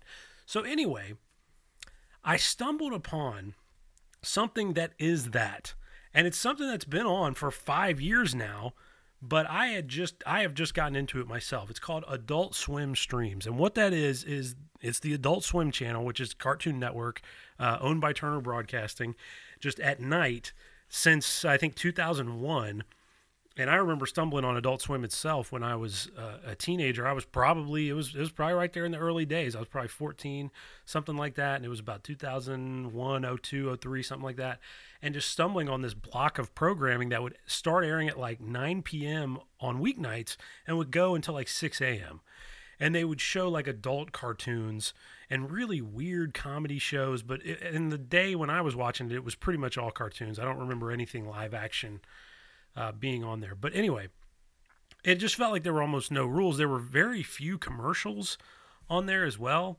And they would show like these really weird segues between the shows. It'd be like a nice little nature shot, or it'd just be a black screen with strange quotes on it and words that didn't have anything to do with anything. And then it would go into another episode of C-Lab 2021 or Aqua Teen Hunger Force or whatever. And these shows were just perfect for when you were a teenager and you had nothing else to watch at night. Just, it all felt very edgy and fun and cool. And so Adult Swim Streams is this thing that Adult Swim started doing about 5 years ago on its app and online on adultswim.com. And it's just what it sounds like. It's like Twitch or YouTube Live or like the Facebook broadcasting, whatever. It's just a live feed 24 hours a day. And every hour, it's a new show, or every couple hours. Some of the shows are longer, but most of them are an hour long. And it'll just be that show, and then it'll go to the next show. And all of them are just these kind of weird, strange shows that are recorded, you can tell, for no budget, that are shot like inside of they're shot like inside of a small utility closet with a green screen behind whoever's in front of the microphone. And they've got a phone line on the screen all the time, so you can call in and interact with whoever it is that's hosting. Some of the shows have... A lot of the shows actually have different kind of formats, like weird formats that you would only see in a situation like this. I'll give you a few examples of some of the shows that are on Adult Swim Streams. The way I stumbled upon it was this show called Truth Point, which is supposed to be like, it's like a really bizarro version of the CNN or MSNBC or Fox News, like news chat shows where you have two people with opposing viewpoints kind of going back and forth and arguing about things. This show is like that, but in a really weird, like LSD kind of way, where it's scripted. A lot of it's improvised, but I mean, they're not, you have these two guys who aren't really talking about what they really believe. They're just saying weird things, and they're going back and forth on nutrition. And, the one guy's arguing in favor of, I only eat meat, I only drink blood, I eat bone marrow, that's all I eat all day, 24/7, and that's how I've lived this peak male lifestyle, and I'm like the ultimate alpha male, and it's because all I do is drink blood. I don't cook meat, because as he says, if God wanted us to eat cooked meat, then he would have made the animals pre-cooked. So, I mean, and then you have the other guy arguing against him, saying that the way that he achieves nutrition is that he only eats this packet of like mixed vitamins and minerals that are crushed up into powder form. He dumps it into like this chocolate milk fat once a day, mixes that up and drinks it. And that's his one meal. He drinks it, one time a day, and that's his meal. So it's these really ridiculous stances on serious issues. I want to talk about the history of food, because the only way you're going to understand food is if you start at the beginning, the creation, the invention of food. Now, in the very beginning, food was just stuff that you found on the ground. You're a caveman, you walk around, you have the instinct to just shove whatever little thing you can in your mouth. You're eating bugs, you're eating swamp moss, you're drinking piss. And later on, they invent things like pulled pork, brontosaurus burger, cannibalism. But it's estimated that cavemen actually spent 60% of their lives having diarrhea. And the other 40%, they were starving to death. But we've advanced since caveman times, right? Wrong. Well, no proof that Fred Flintstone ever existed. All right, you take that up with the paleontologists. Food these days is like genetically engineered by the FDA to be addictive, sedating, and it makes you stupid. Also, now instead of having caveman, you have man-caveman, because they all sit in a man cave. That's just a little bit of fun. So people these days, they survive on a diet of salt, fat, sugar, and non-digestible wood pulp. Fact: a Burger King Whopper contains 800 calories, 500 dark calories, and uses hamburger-flavored meat made from sick horses. Can I get a gong going there? Fact. McDonald's mysteriously owns the world's biggest tadpole farm in Indonesia. Do I need to connect the dots here? But that was how I found out about Adult Swim streams, was this show Truth Point. But then, and it's good. I wouldn't call it like the best show I've ever seen. I think they're still working the kinks out because they're only 4 episodes into it at this point. I think it'll get better. But, it just feels like a total mess, the show does. And that's what I was looking for. And I'm like, this is what I've been looking for TV for so long. It's just a network where there doesn't seem to be anyone in control. And people who just have ideas for shows are able to go there and, hey, we've got an hour free here. You want to do a show on Tuesday nights at 9 p.m. to 10? You can do it. There's no rules. You can curse as much as you want. You can show whatever you want, basically. You can talk about whatever you want. You can take calls. You can not take calls. It's all just like total pure creativity. So it's really cool. They have another show that I really like on there called The Perfect Women. And it's this 3 women who are these, like, I think they're in their 20s, early 30s. I think all 3 of them are comedians. And all 3 of these women, all they do is people send in their social media profiles. So they'll send them like, here's my Instagram account, here's my SoundCloud account, whatever. And they will judge them harshly and tell them how to improve and get more followers. But it's all done like very tongue-in-cheek, because every week they'll do like a success stories segment where they'll look at who they talked about last week and they'll give an update on how many followers they have now. And it will usually have grown by like 1, maybe 2 followers. Like they're not turning these people into viral stars despite all their advice that they're giving them. So it's all treated seriously, but it's obviously not serious. They have a show called As Seen on Adult Swim that I like a lot, where they sell, it's like QVC, but like QVC from hell. And you have this guy just like down in a basement selling things. Everything always costs $5, and he describes them in great detail. They're like items that have been used on TV shows that are on Adult Swim. And he opens up the phone line and you can call in and buy one for $5, or you can buy it online for $5. And every hour, it's an hour-long show, and like every 15 minutes he does a new item on there and tells you how many they have in stock and why you need to buy this and why it's going to change your life and all this stuff.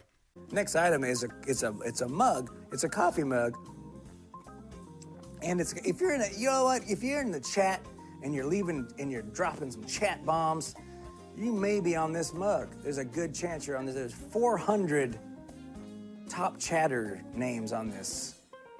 Oh, I see one right now. I don't really like that guy at all. I'm just gonna mark him out. Some of these I don't like very much, so I'm gonna mark them out on my cup, because fuck those guys. What do they do except piss me off? I don't like him. Get yourself. You don't have to be in chat to get a chat mug. Maybe you like to Maybe you like to watch. I want to just hold. Let me put this over there.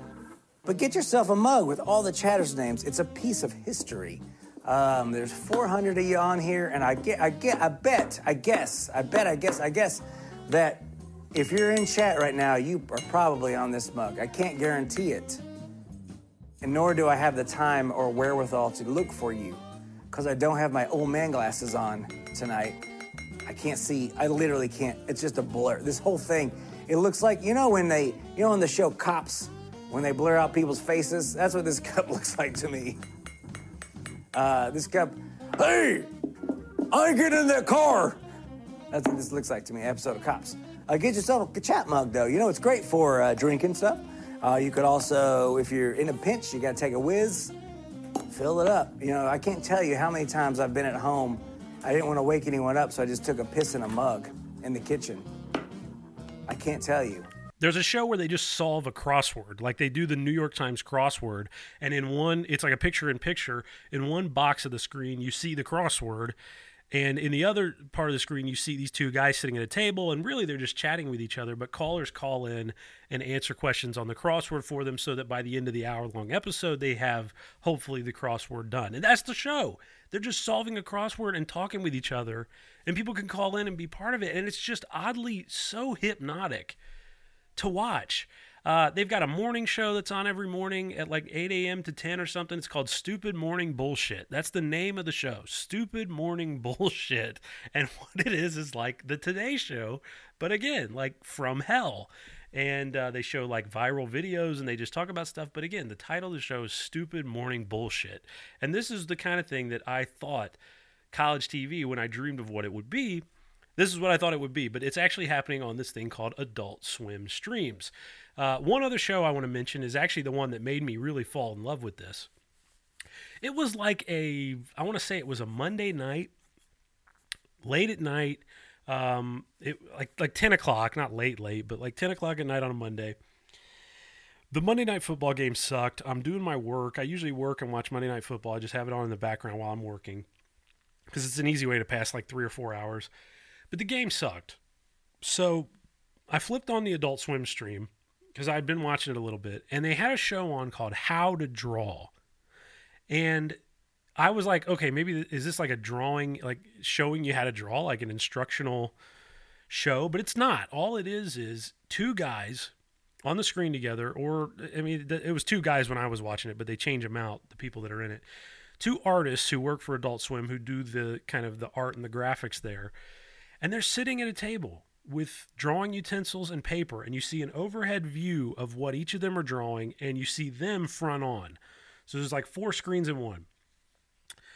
And they're drawing pictures of celebrities, but you don't know who the celebrities are until they kind of get the drawing going. And you're able to call in and guess it, and if you guess it right, you win a prize, and they'll send it to you. So it's just these two guys drawing for an hour. And they're drawing different celebrities based on like red carpet photos, and the drawings are really cool and they look really good and they do them pretty fast. And then you're able to call in, and I was able to call in twice during the show again because there's just very few people watching and calling these shows. So but they're really cool. And it's just what it felt like to me was it was like a companion. And it was like, I don't know if you've ever been kind of like lonely in your life, but I remember in college sometimes feeling this way. And what I used to go to always was Comedy Central. Late at night, I'd get off work at like 2 a.m. I'd work till 2 a.m. on Wednesday nights, or I'd work till 6 a.m. sometimes. And when I got home, I'd have McDonald's or something, and there's no one to talk to at 2:30 in the morning. So you'd flip on TV, and Comedy Central was really great late at night for watching TV. There was just a lot of good stuff on there at 2:30 in the morning. But this Adult Swim stream is even better because you really feel like it's there all the time. Like there's never going to be a time where you turn it on and it's not there. There's usually going to be a human being on the screen. There's usually going to be a phone number there that you can call and talk to them. And it's just so low-key and laid back. The whole vibe of the entire thing is so chill that it makes it a really cool and warm and welcoming kind of experience that is so unique in TV when everything is so controlled these days. But I'm very impressed. I'm really like kind of addicted to watching this now, just seeing there are a bunch of shows, as you can imagine, when each hour is its own show, and the shows most of the time only air once a week. there's a ton of different shows, different personalities. So you can find the one that you really like and check it out. And you can watch them all on demand as well. Totally free. There's not even a login required, which I really loved. I downloaded the Adult Swim app on my Apple TV, and you can get it on your Fire TV. You can get it on your phone, whatever. You can get it wherever you get TV apps. But I downloaded it on my Apple TV, and so I'm watching it on the Apple TV. And when I opened up the app, I didn't even have to log in. I just opened it up and was able to start watching, and that's amazing. There are some shows on demand on there that you do have to have a cable login to be able to watch. But if you want to watch these streams, you don't have to log in, tell them your email address, anything. You can just turn it on. As long as you download the app, you'll be ready to watch them right away. And I think you can just go to adultswim.com. So you don't even need to download the app if you don't want to do that. But there's no rules. It's just like free-form live television with really no rules whatsoever. So there's a show where two guys just watch live sporting events, and because this is connected with Turner, they have the rights to all these things, and they'll just watch sports, and it's just these two guys talking about what they're watching, and it's not really anything too profound. It's just interesting, and it's just kind of fun to sit and watch, and it's funny most of the time. I mean, it's all comedic. So yeah, I really have been into these Adult Swim streams. I wonder if is there a show on there that you've seen that maybe I didn't mention that I haven't seen yet that you really like? Have you been watching these at all? It's just kind of a crazy, really cool thing that's been happening for a few years that I didn't know about, that I just stumbled upon because of this Truth Point show, because I heard about it on Twitter. And I'm so glad I found it. It's just a really cool way to use TV. This is kind of what I always dreamed TV would be, and that I would be, kind of involved with. So I really like it. So again, it's Adult Swim streams. It's on the Adult Swim app. It's on adultswim.com. And check it out. If this sounds interesting at all to you. Now, you might think it sounds stupid to watch two guys do a crossword puzzle and hear callers call in and try to guess the answers. And if you think it sounds dumb, then maybe it's not for you. But if that sounds in any way interesting to you, just this rules-free, constantly live stream of people doing shows that are somewhat professionally done, because they don't look like really shitty. I mean, they have good green screen effects. They have, little theme songs. They have nice looking logos and all this stuff. I mean, it's connected to a genuine broadcasting company. So it's not just like a bunch of dumbass kids doing it. I mean, these are adults who've been involved in comedy and in entertainment. So they know a little bit of what they're doing. But it just feels very free. It doesn't feel commercial at all. And there aren't any commercials. That's the other thing. You'll see like a 15 to 30 second ad when you first start the stream, but that's it. I mean, you'll be watching for like an hour and you've watched a 15-second ad, and that's it. So pretty cool. I mean, not bad at all. As far as free TV goes, this is about as good as it's going to get.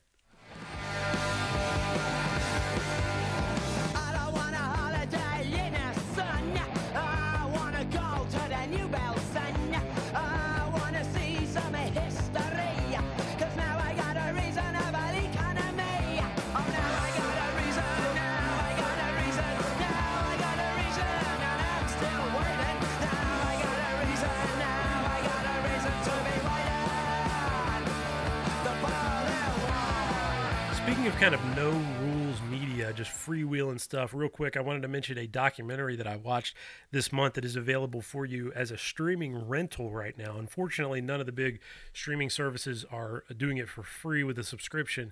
But if you want to check it out, this is a movie from the year 2000, and it's called The Filth and the Fury. And this is a documentary about the Sex Pistols that I had never seen. I've always liked the Sex Pistols music. I shouldn't say I've always liked them, but I have liked them for a while. There were kind of years in high school where I thought it was just not really for me. But then in college, actually thanks to Andy, he's the one that got me into the Sex Pistols. I had kind of I just wasn't really into punk. It wasn't really my kind of music, but he was telling me, I mean, just how incredible Nevermind the Bollocks is, and just the whole story of this band and the lyrics that they wrote and the power in the music. And so I finally gave it a shot just because he told me about it.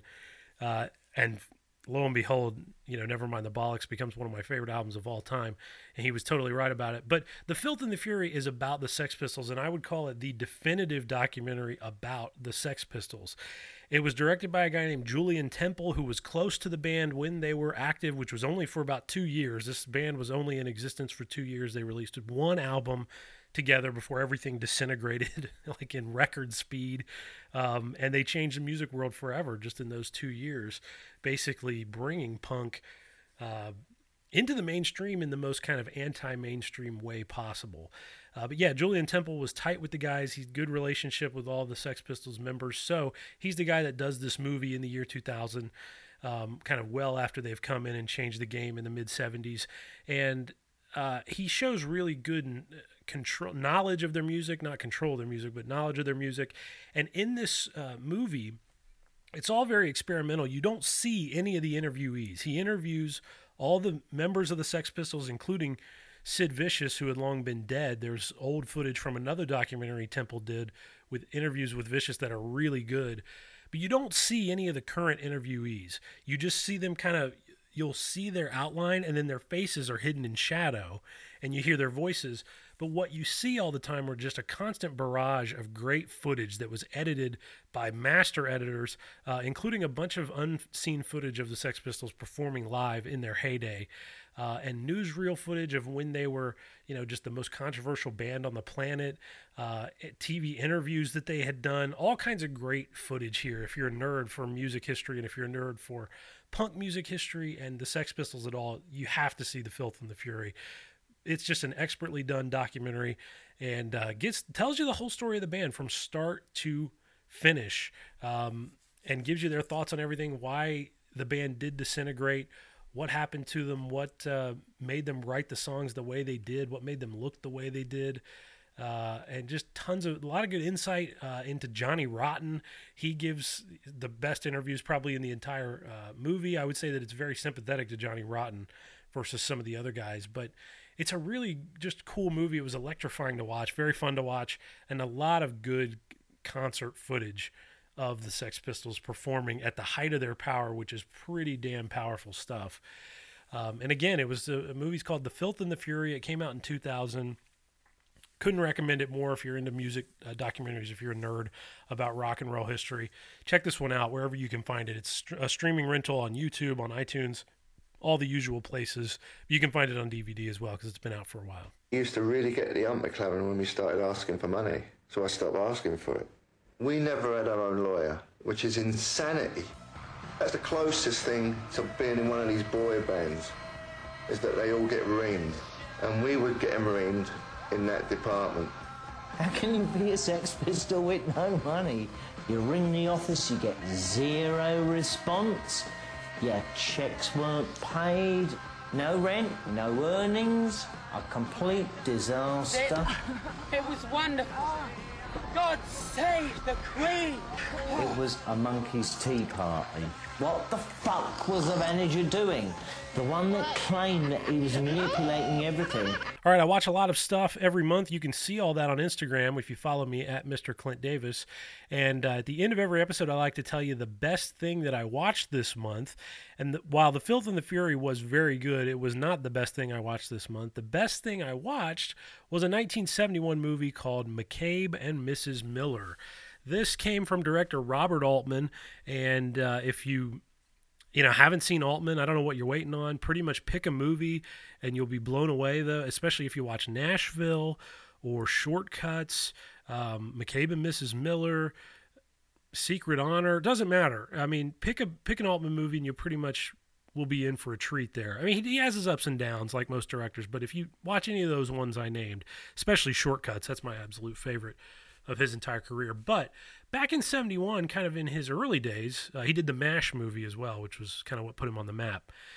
He did a Western called McCabe and Mrs. Miller, and this movie took the Western in an entire new direction that had never been approached before. It gave us this dirty and grimy look at pioneering and at settling the West, in a way that those movies from John Ford just didn't, because those movies looked gorgeous, right? He just made the West look beautiful, and he made it look like a place you wanted to be. It was rough and tough, but the heroes always got always won in the end of the day. At least if the heroes to you were these white guys on horses with guns, then they always ended up winning the day, and the bad guys went away and everything else. So it was all very simple in the Western genre for a long time. But in 1971, Robert Altman does the Western in only a way he could do it.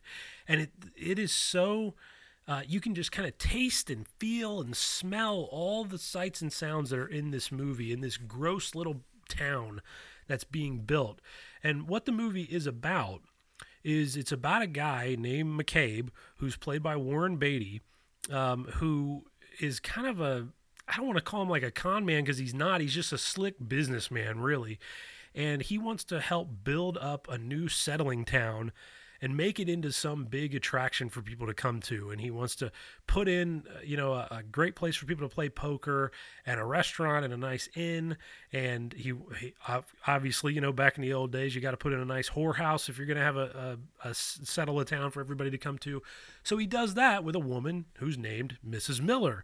And she's this British woman who comes to town and tells him that the way they're running the women when she gets there is completely obscene and doesn't work at all, and she knows better, and she's going to show him how to make a lot of money off of these women and also make them happier in the process. So it's a good movie just about raising a town from dirt into a place that people want to come to. That's really what the heart of this movie is all about. But what McCabe and Mrs. Miller felt like to me was a blueprint for the show Deadwood.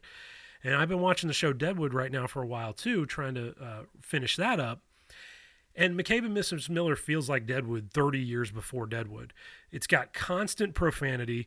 It's got a show that's more about capitalism, a movie that's more about capitalism, I should say, than about, battling Indians or whatever and fighting for land. It's more about industry kind of crushing the individual and crushing the rugged spirit of a pioneer than it is about, these bad guys coming in with their guns and trying to take your land. It's really just about the spin of progress and how that does leave some people crushed under the wheels. Also, like I said, a whorehouse is the center of the action, and that's part and parcel for what happens in Deadwood as well. Julie Christie, who plays Mrs. Miller, magnificent, and this part that Warren Beatty plays, so against type for him, just feels like a part that I would not have imagined casting him in at the time when he was one of the biggest stars on the planet.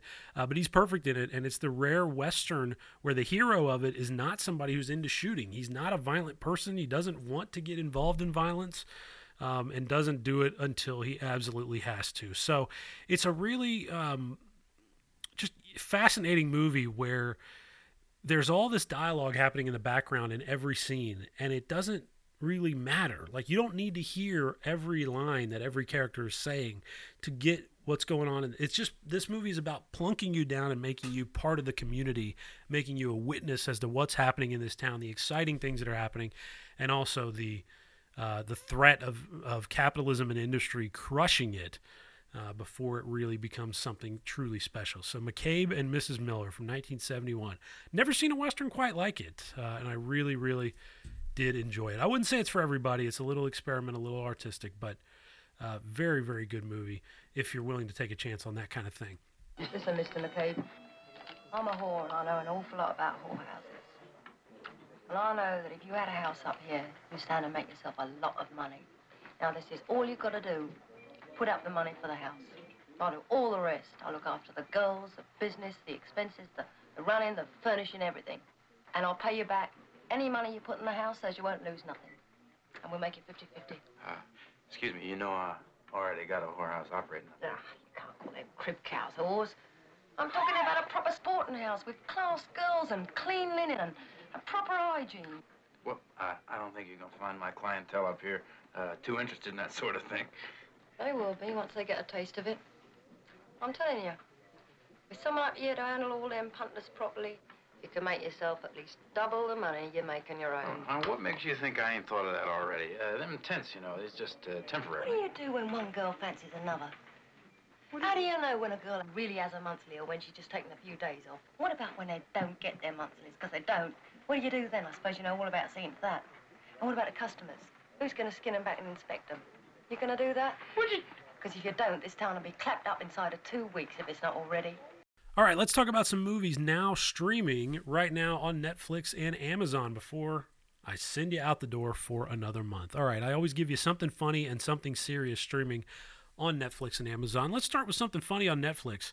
Netflix had a good month of adding movies, and one of the better comedies, even though this could also be called a dramedy, is 1998's Fear and Loathing in Las Vegas. If you've never seen it, drop some acid, smoke a joint, and watch this movie. Johnny Depp and Benicio del Toro stumbling through the Nevada desert in a story that was written by the incomparable Hunter S. Thompson, and he is the main character of the story, and Johnny Depp plays him very well. So Fear and Loathing in Las Vegas, unlike many big studio, big star movies you're ever going to see. Gary Busey also had a very memorable cameo, small role in this movie. Something serious for you on Netflix. I'm going to give you a very serious movie, also from 1998, American History X. Tony Kaye, one of the most intense directors in the history of cinema. The guy's only done like 2 movies in his whole career because he puts it all into him, man. And I think he just exhausts himself, and he exhausts us by watching him. But American History X is a heart-wrenching, very tough movie to watch about racism, about the rekindling of neo-Nazism. And again, this was in 1998, but it was ahead of its time. And it's also one of the more brutal prison movies that I've ever seen. There's a lot happening in this movie. It's Edward Norton, probably his finest work. And Edward Furlong is very good in this as well. And so is Stacy Keach. Very good cast. Really intense movie. And Tony Kaye, man, he's just he's kind of a one-of-a-kind filmmaker. But it's streaming right now on Netflix. Definitely recommend you check out American History X if you have the stomach for it.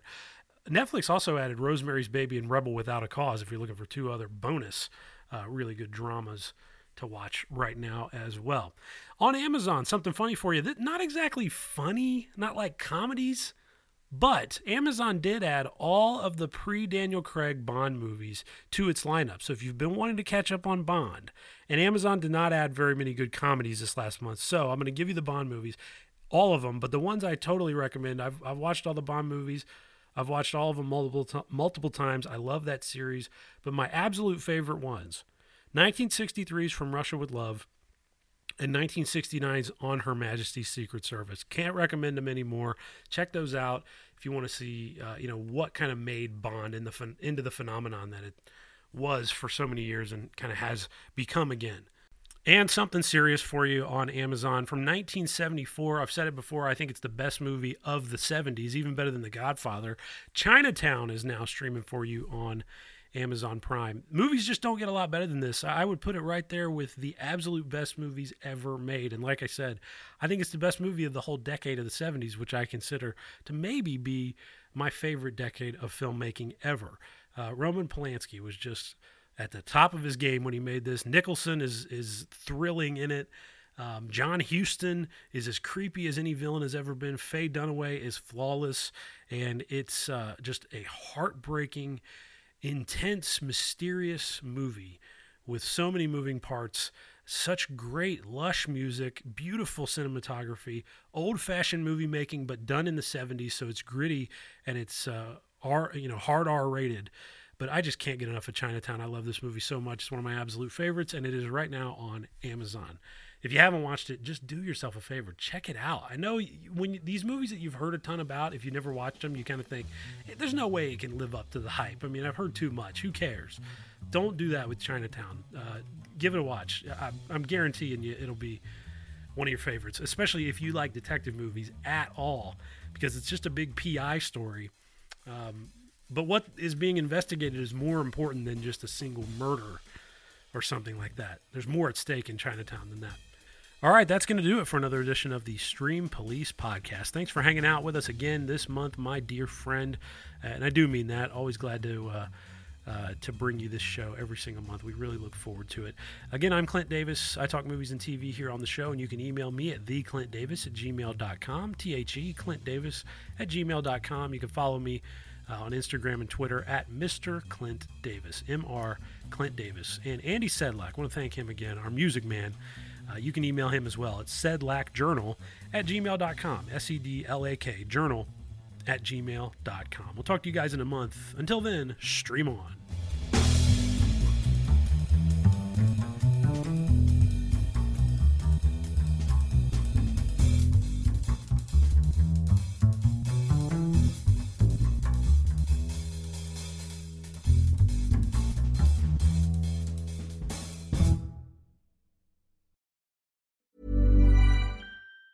Even on a budget, quality is non-negotiable. That's why Quince is the place to score high-end essentials at 50 to 80% less than similar brands. Get your hands on buttery soft cashmere sweaters from just $60, Italian leather jackets, and so much more.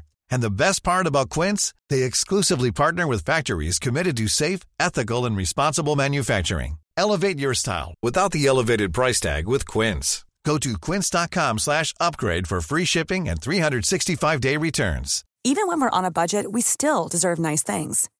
Quince is a place to scoop up stunning high-end goods for 50 to 80% less than similar brands. They have buttery soft cashmere sweaters starting at $50, luxurious Italian leather bags, and so much more. Plus, Quince only works with factories that use safe, ethical, and responsible manufacturing. Get the high-end goods you'll love without the high price tag with Quince. Go to quince.com/style for free shipping and 365-day returns.